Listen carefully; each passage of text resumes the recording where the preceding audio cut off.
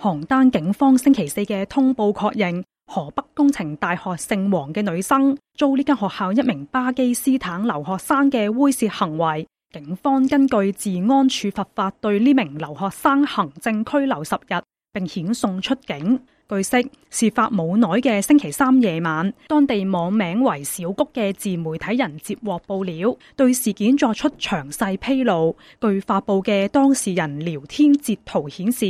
女生偶遇呢名留學生，對方喺請教問題後要求合影，突然被濕吻同埋空襲。呢名留學生只係為咗增進友誼，更指佢以前亦曾經咁樣做，認為中國人喜歡。當事人披露嘅信息顯示，受害女生報警之後，警方似乎唔想理，一度試圖俾佢同留學生自行協商。消息披露之後，河北工程大學好多男生趕到派出所，以替受害人送水送飯嘅名義聲援，事態迅速擴大。披露事件嘅自媒體礦苑日報社發布嘅消息，指當事人事發後即刻報警，事發2個鐘左右，警方俾當事人協商，但係受害人拒絕。1個鐘之後，留學生嘅輔導老師到派出所，而學校相關領導其後亦趕到派出所處理。警方取得監控視頻，其後校方宣布拘留同埋遣返。本台記者聯絡上率先披露事件嘅自媒體礦苑日報社，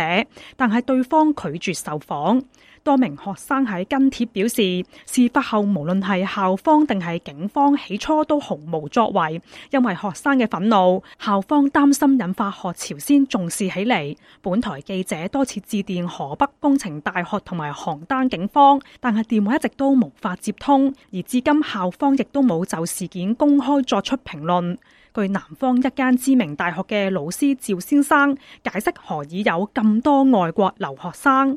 就是巴基斯坦啊、非洲啊，我們學校巴基斯坦特別多，因為有了一帶一路，它就在原來的基礎上又增多了唄。其實來自於歐美國家的學生是非常少的，而且呢，他們確實受到比較多的優待。我們碩士生是4個人一個宿舍，博士生是套間，有的是2個人一個房間。他們留學生全部都是單間，而且他們是有獎學金的，最高可以高達1年20萬。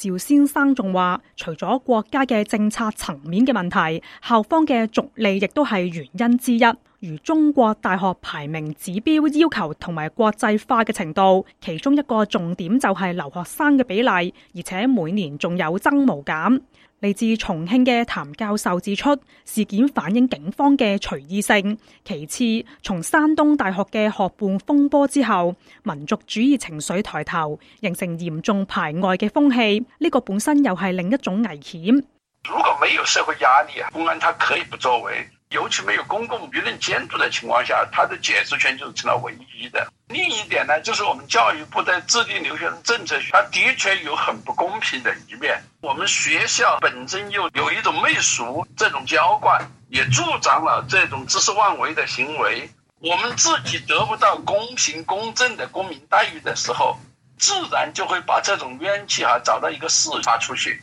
所以它是裏面有民粹主義本身的泛化。